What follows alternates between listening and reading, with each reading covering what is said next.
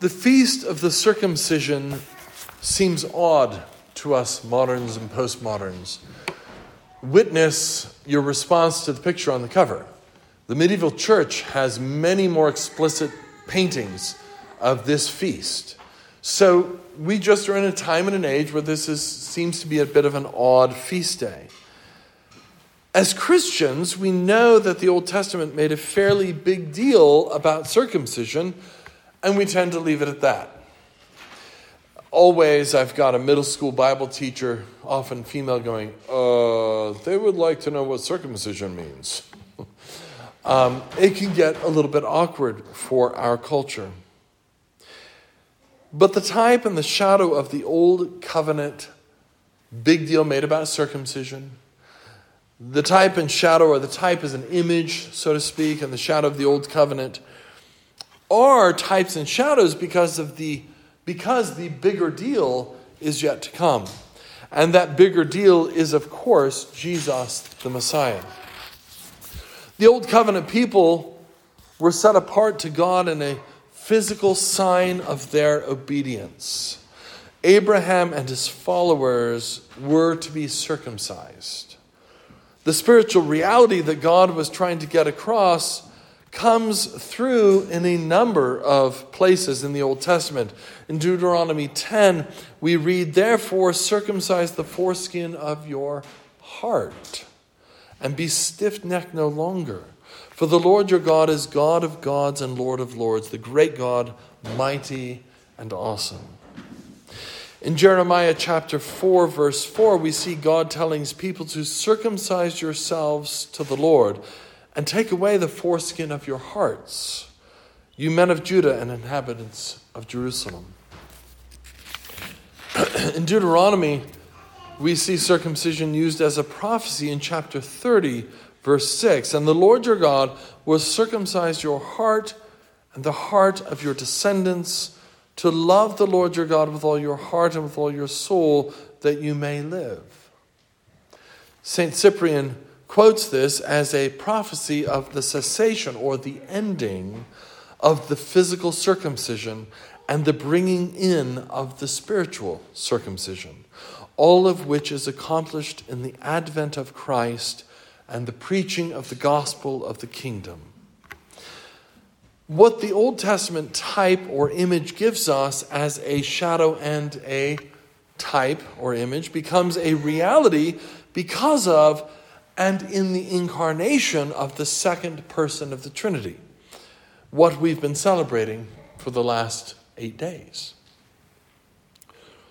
The spiritual significance of circumcision is clear in the Old Covenant. We've read some of those passages, the significance. But the power and the means of grace that fulfills the type and the shadow are found in the New Covenant fulfillment of circumcision. St. Paul spells it out in his letter to the Colossians.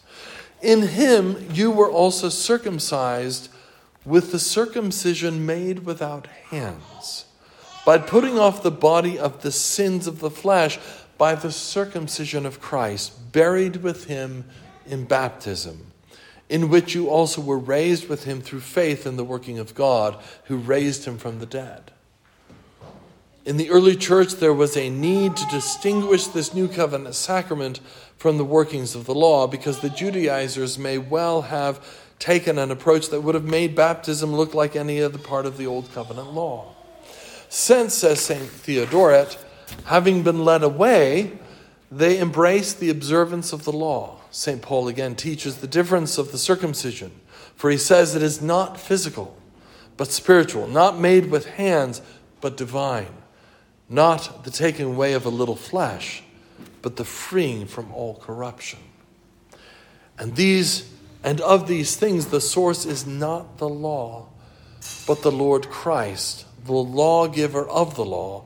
For this he means by "in whom you were circumcised," and again in the circumcision of Christ. And St. Chrysostom says, circumcision is no longer with the knife, look at the picture in your bulletin, but in Christ himself. For not as before doth the hand affect this circumcision, but the Spirit. It circumciseth not a part, but the whole man. The one is a body, the other also is a body, but the one is circumcised in the flesh, and the other spiritually. It is not then as with the Jews, for ye have not stripped off the flesh, but sins. When and how? In baptism. And what he calls circumcision, again he calls a tomb. He speaketh of what is greater than circumcision, for they did not merely cast away what was circumcised, but they destroyed it, they effaced it. And so we celebrate today the beginning of this work of Christ, of God become man. Christ fulfills the law in order to be the Messiah and the Redeemer that we need. And in that role as Messiah and Redeemer, he fulfills the very type that he was involved with at 8 days of age, and gives us the circumcision made without hands, baptism, so that we might be holy and spiritually a member of his household and have our sins obliterated by his grace. We have the power. Let us live the life of Christ ourselves. Amen.